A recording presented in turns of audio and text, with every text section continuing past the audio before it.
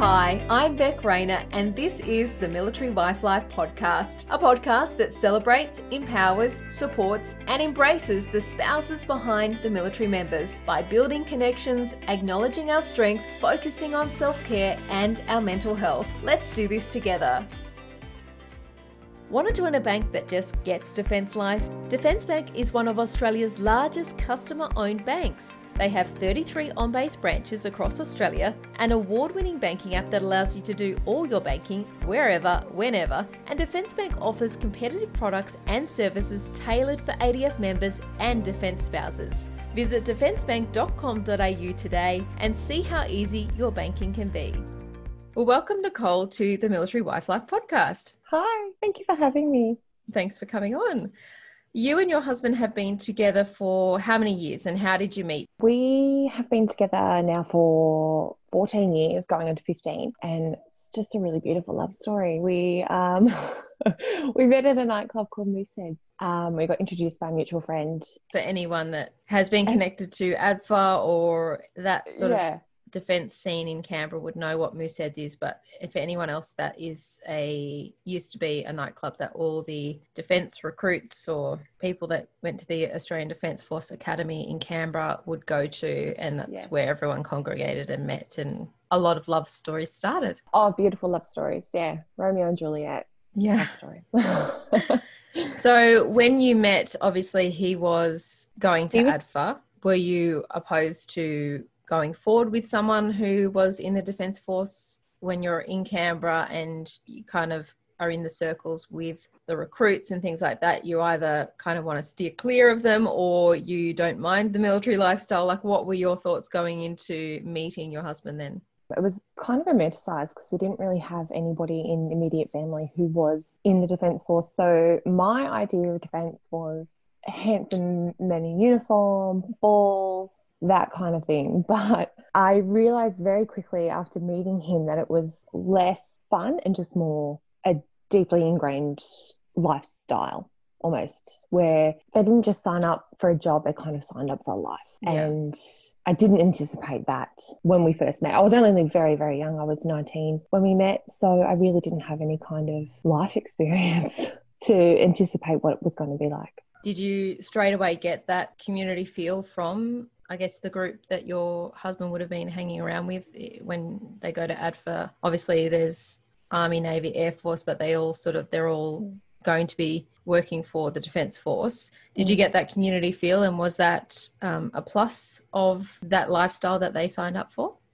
I did, yeah. As soon as we met, he kind of introduced me to the group of people he was living with at the time in the dormitories where they kind of lived. They opened their arms to me. They were all really excited to meet me. They were all really excited to have me around, which was good because I spent a lot of time there. And I was probably one of the only ones who was there who wasn't defence. There were a lot of people there who were friends of friends and things like that, but I was probably the only partner who was there for a significant amount of time. When you got together, Ryan was in his third year at ADFA. Obviously, once they finish at ADFA, they move on to their first postings and they go to different locations around the country.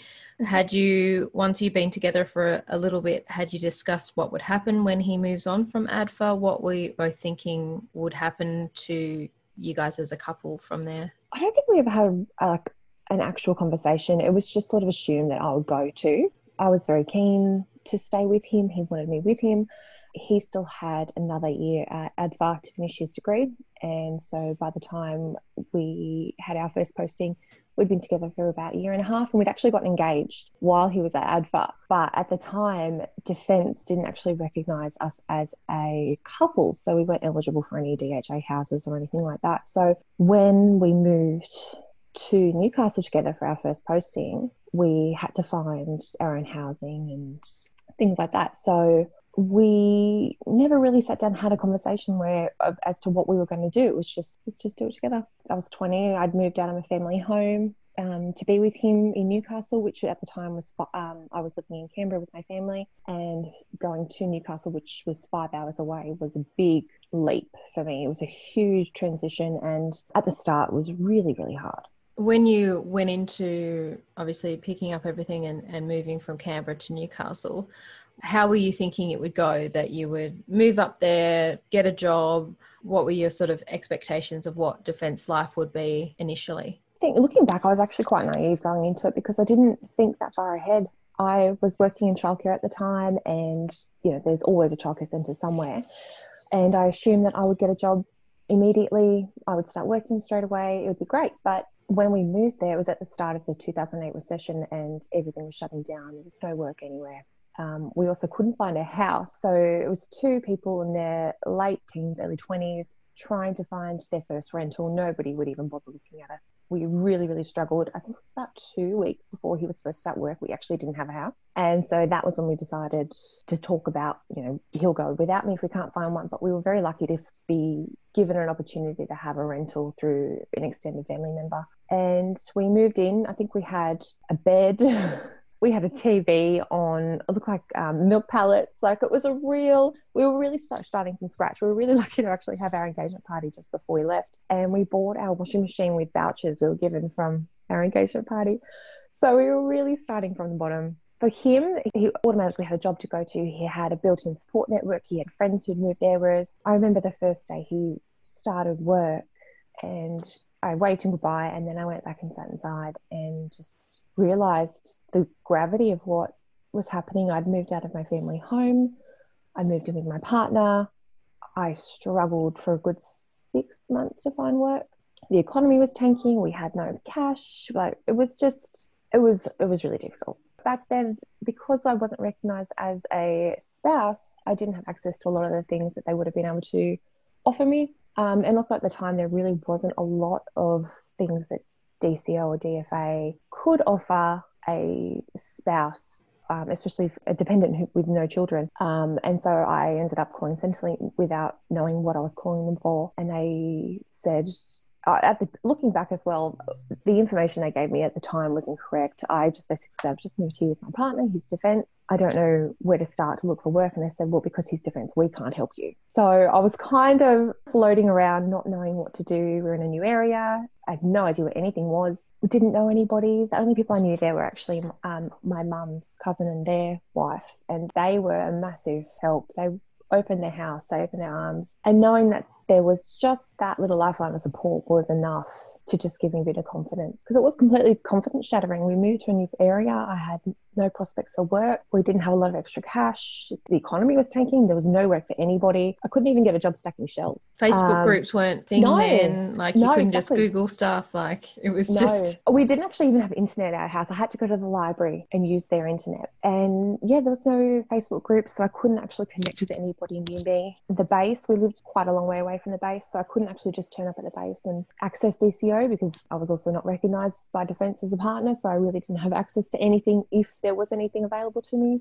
And was it that you weren't recognised by Defence because back then you had to have lived together for a certain amount of time before you could apply to be de facto or a dependent or that sort of process? Yeah, that's right. Well, you also had to have a bank account together. You also had to have a certain amount of bills in your names together. So we had all that, and we were engaged, and we could verify with acquaintances and friends that we had been together, and we just kind of waited and hoped for the best. So obviously when you were sitting at home with no friends, waiting for him to get home every day because, he's your lifeline, and you've just uprooted, moved to this new place, no one, you don't even know how to get around, you're looking for a job and that's not looking great. At any point did you think this is not going to work? Yeah, definitely. I do remember actually at the time I wasn't very good at communicating. I just tended to bottle things up and leave them inside until they exploded, which is a very healthy way of living. It just kind of came out one day that maybe I should go back to Canberra until I can find something. And that was when he and I had to have a talk about how this is one of the realities of life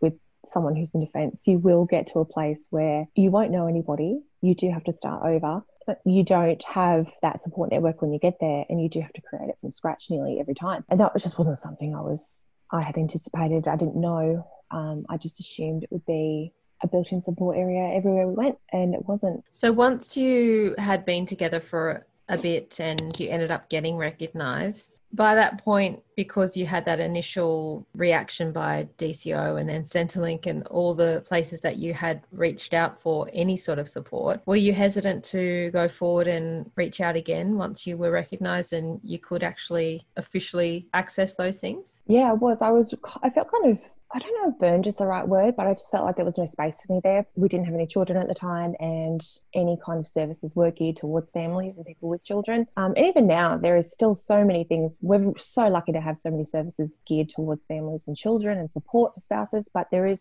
a big area that is lacking for people without children. And at the time, it just felt like I was too hard to deal with, so there wasn't any space there. So I just really didn't have anything to do with any services that were offered because it fell into the too hard basket. And sometimes it can just feel a little bit hopeless, like there's really nowhere to turn. I'm stuck, and if I want to be with this person, then this is going to be the reality. And will this love be enough to get us through? Because it's really hard. Exactly. And relying on one other person for all of that it's so unhealthy for everybody involved, because you deserve to have more than just that. You deserve to have your own support network. You deserve to have your own thing. You deserve to have your own interests. You deserve to have something that's not reliant on one other person. And well, I didn't feel like I had that until we were probably about 18 months into our first posting. And that was when I started to become not just independent, but having my own support group, my own little things away from him and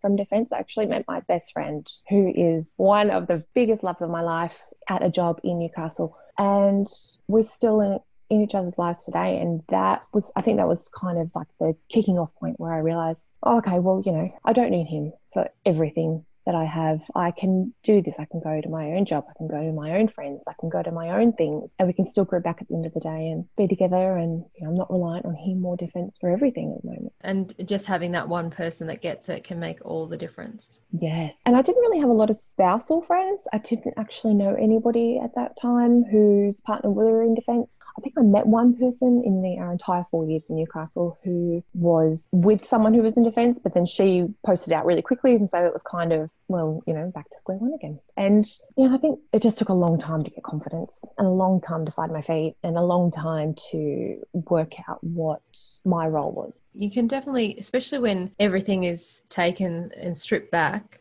and you move to this new location, you don't have a job, you don't have friends, you don't have family nearby, you've just got this one person that you're depending on for everything, and you don't really want to depend on them for everything, but they're the only option. And so when everything's stripped back like that, you have all the things that you would usually value your self-worth on, and all that you see yourself as, and all of that sort of stuff is taken away. And what's left is just time to think about it and time to reassess. And that was another thing that really kicked off a lot of mental health struggles, because that was all I had was time. I had so much time to sit there in my own sadness and my own anxiety, and him being the only person that would come home, and I would kind of pounce on him as soon as he got through the door, because I finally get to talk to somebody, I get to talk to someone I know.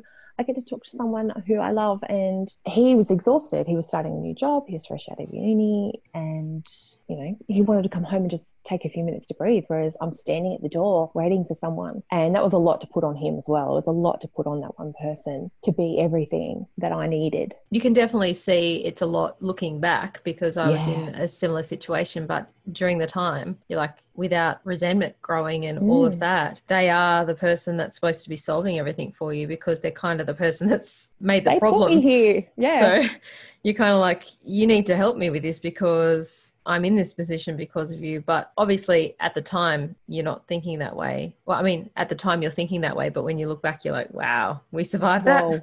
Yeah, exactly. Looking back, I'm like, whoa, that was a really intense time, a really, really intense time. And I'm glad we did it, but also I kind of look towards, like, defence can feel like this massive, massive faceless entity with no particular person to blame or talk to. And it did feel like I went into that situation kind of blind, because we really didn't feel like defence didn't even acknowledge me basically until we were registered as a couple. And I understand why they have to do that, and I understand why there's processes in place, but there really needed to have been more even just someone saying, hey, this person's just supposed to hear from Adfa. They have a spouse and they don't know anybody here. Maybe someone should just drop her a line and just say, hey, are you okay? Because I was really not okay. Yeah, because back then they didn't even have really the welfare calls and the open arms, readily available. You can contact open arms, you can do this sort of thing. Mm-hmm. It really wasn't like that back then. The support I had when my husband was deployed earlier this year was polar opposite to what it was like when we first started. So it was kind of these two little bookends of our first time away with each other compared to our latest difficulty. So during my husband's deployment, everything went wrong. It was horrible. We posted from Canberra to Sydney with our two kids. We moved into a house that was completely neglected. It was filthy dirty. There was holes punched in walls that hadn't been fixed. 3 days after we moved in, our daughter fell off the monkey bars and broke her arm. And at the time, because he was deployed, we were here with nobody. We had nothing. 9 out of 10 defence spouses wish they found out about Defence Bank sooner. Okay, I might have just made that up, and they do sponsor my podcast, but I've checked them out and I think they're worth a look just for their banking app alone. It's award-winning, has cool features like fast same-day payments, card alerts and controls, and PIN change functionality, savings roundups, Apple Pay, Google Pay, Fitbit Pay, Garmin Pay, the list goes on. Oh, and if you really want to go to a branch, you can. There are 33 on-base branches across Australia. Banking as a defence spouse doesn't have to be hard. For more info, visit defencebank.com.au. I have an uncle and aunt who live about 45 minutes away, and they were a huge help. My uncle made it. I called him as soon as I saw her arm and realised how bad it was, and my aunt picked up the phone and heard her screaming and said, he's coming. And in that time, I called an ambulance to come and get us, and she went to the hospital, and our local hospital couldn't take care of her because of how bad the break was. And so I had my uncle home with my 2-year-old, filthy house that was still being unpacked. My dad and my sister, who were there helping me, had left the night before. So I was truly on my own for the very first time. My husband was deployed. My daughter was in hospital. My son was at home with someone who didn't really know, even though I knew him and I knew how wonderful he was. The support that came out from Defence during that last 6 months was unbelievable. I had a social worker calling me every fortnight. I had his workmates checking in on me for coffee. I had DCO down around the corner. I had so much support and so many things that I could access. And I was so grateful for everything that there was available to us.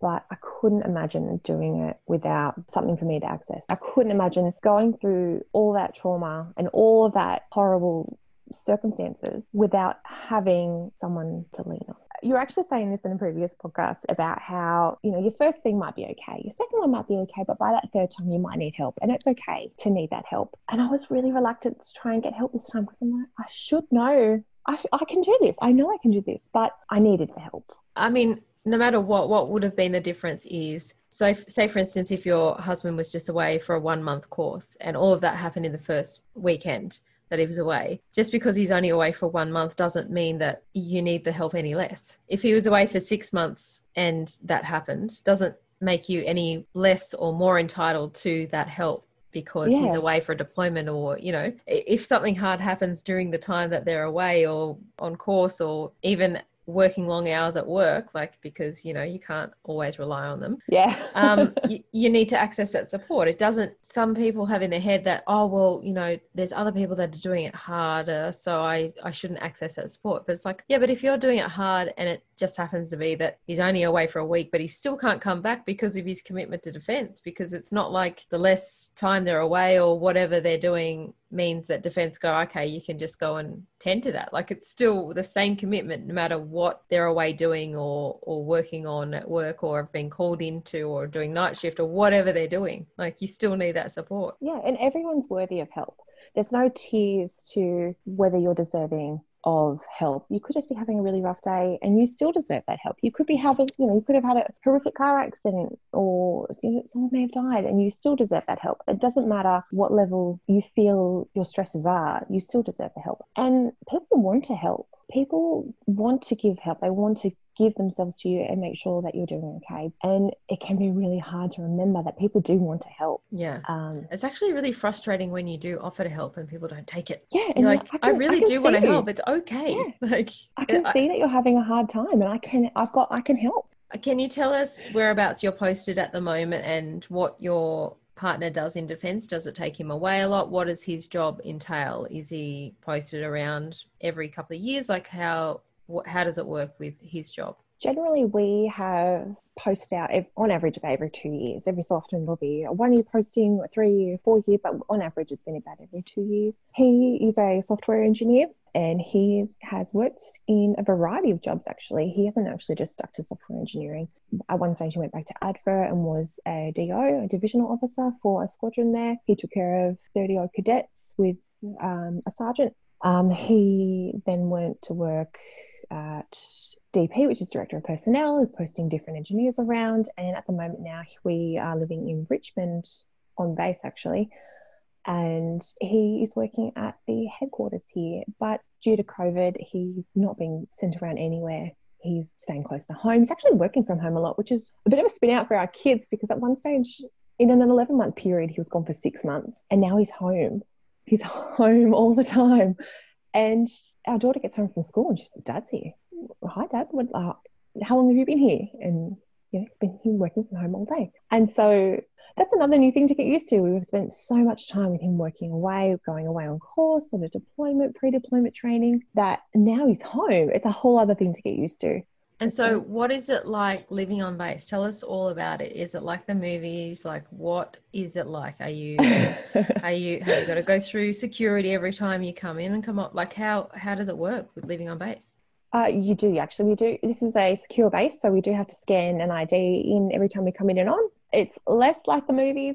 There are quite a lot of airplanes taking off. We get a lot of helicopters from the Holsworthy base come flying over. We have Hercules. We have, on occasion, we have Hornets flying down from Newcastle. But now we've been living here for 3 months. It has become a bit of background noise. Like, it's not. When we first got here, it was very exciting for a massive jet to take off. And now it's just kind of like, oh, why are the windows rattling? Oh, yeah, that's right. They're doing their training. So how do you come about living on a base? Is it that you have to, for his job, you have to live on the base? Like, how did that come about? Why did you end up living on the base? Before you post out, you get access to Home Find, which is on the DHA website. If anybody has had to use Home Find, it can be a nightmare because homes get released periodically. You don't know when, you don't know what time. Most of the time, it seems to be in the middle of the night. So sometimes you'll set, before you post out to a new location, you'll set your alarm for, say, 2 o'clock in the morning, log onto Home Find, see if there's any new houses available for the time period that you need and what you're entitled to get. So Home Find thinks they're going to pull the wool over us spouses. Yeah, no way. We've got alarm set at 2 a.m. to find those houses first. Yep, I've got alarms set on there. We check it at random times, and you just kind of hope that there is a house that's suitable, is going to be released and available for the time you need. And this just happened to come up as at the time frame we needed, the size we were entitled to, and that was it, basically. And I said to my husband, "It's a house on base," and he said, "I'm not living on base." I said, "Well, too bad, because I've already locked it in." And it's actually turned out to be a huge gift because living on base, it's like the 70s. It's incredibly safe. There's just kids everywhere and they all go to the same school. Our daughter walks to the front gate where the security office is. She gets on the school bus. She goes to school, comes home, walks home. And so there's a lot of independence here that they wouldn't necessarily have in the suburb. And I think it's also a nice experience as well to have. Like, it's one of the things that I was kind of hoping we had, like a little defence bucket list. And I feel like we've kind of ticked off living on base as one of them now. Like, we've had crash posting, tick that off. We've had a deployment cancelled, tick that off. Had another deployment, tick that off. We've had living in particular cities that we wanted to live in. And so it was nice to be able to experience living on base. But it's kind of a luck of the draw. You can't, I don't necessarily think you can actually ask to live on base. It just depends on what comes up. If a house comes up on Home Find, it's on base, just lock it in. And did you and your husband talk about a general posting plan when you had been, I guess, gone into your first posting? Did you discuss like, okay, we'd love to go here, here and here? Or was it a matter of whatever presents itself, will just go with the flow? At the time, I had particular ideas about what I wanted out of defence, but of course, it doesn't really matter what I want. He was more a go with the flow type of person. If a job comes up, it's a really good job, doesn't really matter where it is, let's go and do it. And I've kind of gone back over that way of thinking where, you know, if a great job comes up, it doesn't really matter where it is, let's just go. We'll go, it'll be an adventure. Let's look at it as we get to do this rather than we have to do this. And no posting is forever. So if you end up in a location that you really don't like, you're not going to be there forever. And so you can kind of look at that, well, you know, I might hate it here, but at least I'm not stuck here. So and how did you get to that stage? Because going into spouse life and being a defence couple, you don't always go into it having that attitude. Sometimes you continue to push back until you're just like, well, you know, that's not really working for me. So how did you get to the stage where you're just like, let's treat it as an adventure, we'll see the pluses instead of the negatives? For my own mental health, I had to.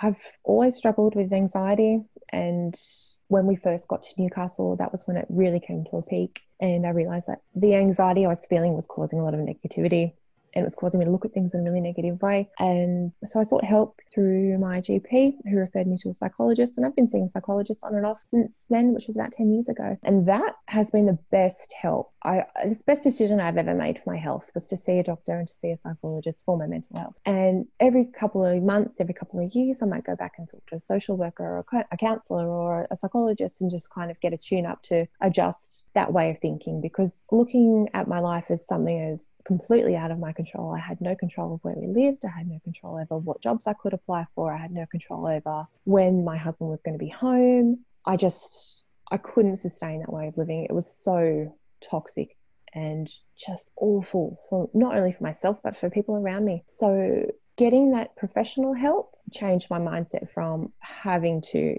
get to. So trying to adapt my way of thinking from negative to positive. It's still an ongoing thing. It's so easy to get negative, especially in the face of defence. It does seem like such a massive entity, and there's no one particular person that you can blame for things that go wrong or things that don't work out the way you want them to. And I think it helps as well to, you know, it's not always going to be positive, but try and look at it as a positive. Any advice that you can give to maybe those that are just starting out on this spouse journey, or those that are about to go through their first deployment? What have you learned along the way of being a defence spouse? I don't know, but it makes me feel uncomfortable to speak broadly. So things that worked specifically for us were accepting help. Accepting help is a big thing, and knowing that people do want to help. People want to open their arms and their houses to you, and being the one to take that first step can be really hard. Being that one to sign up for a coffee day or a art class or something can be so difficult, and it's okay to be nervous and it's okay to be scared, but just give it a try. What if it pays off? The reward is huge. Exactly. Don't try not to look at it as, oh God, I feel like I'm starting from scratch. They're already friends, and there's no room for me. But there is room for you. There's always room for you. You just kind of get that courage up and put your hand up, put your name in, just show up for something. And you might not enjoy what's happening. You might not be good at craft. You might not enjoy coffee, but just show up. And then if you are the person in that location that, you know, the new person is showing up to or walking into that room and you're in it, be the person that you needed back then. Like, you know, come at it from their perspective, as in, you know, what would you have wanted if you were the one walking into that room? 100%. And if this podcast had been around when I was first started, I think I would have had confidence to know that I think I was looking at it as, oh, woe is me. I'm the only person going through this, but you're definitely not. You will never, ever be the only person experiencing this. So if it's not that exact thing that you're experiencing, someone can empathise, and all you've got to do is show up. Well, thank you so much for coming on the Military Wife Life podcast, Nicole, and sharing all of your wisdom and your experience of being a spouse and the ups and downs of kids breaking bones and what has to happen when that happens in the first week in a new location with a deployed husband, because, you know, we'll all at some point have a situation similar to that where we can look back on and go, if it's not as bad as that, then we're going to be okay. Thanks for having me. Thanks so much. I so hope you are able to relate or take something away from today's episode. There are definite ups and downs to military life, but let's get the conversation happening so we can see that we are all in this together. We are all just doing our best. So until next week, you got this. Let's do this together one day at a time. Thank you so much for tuning in. If this episode has touched you, helped you, or given you that extra confidence to keep going, to continue to hold down the home front, to continue to do all the things, I would so appreciate it if you could pop into Apple Podcasts and subscribe to the podcast and leave a review, a comment about what you would like to hear more of, or just some encouraging words. If you want to suggest a guest, I am always looking for new people to talk to. You can do that by jumping over to the website www.militaryWifeLife.com.au and clicking on our podcast page. I would love to hear from you.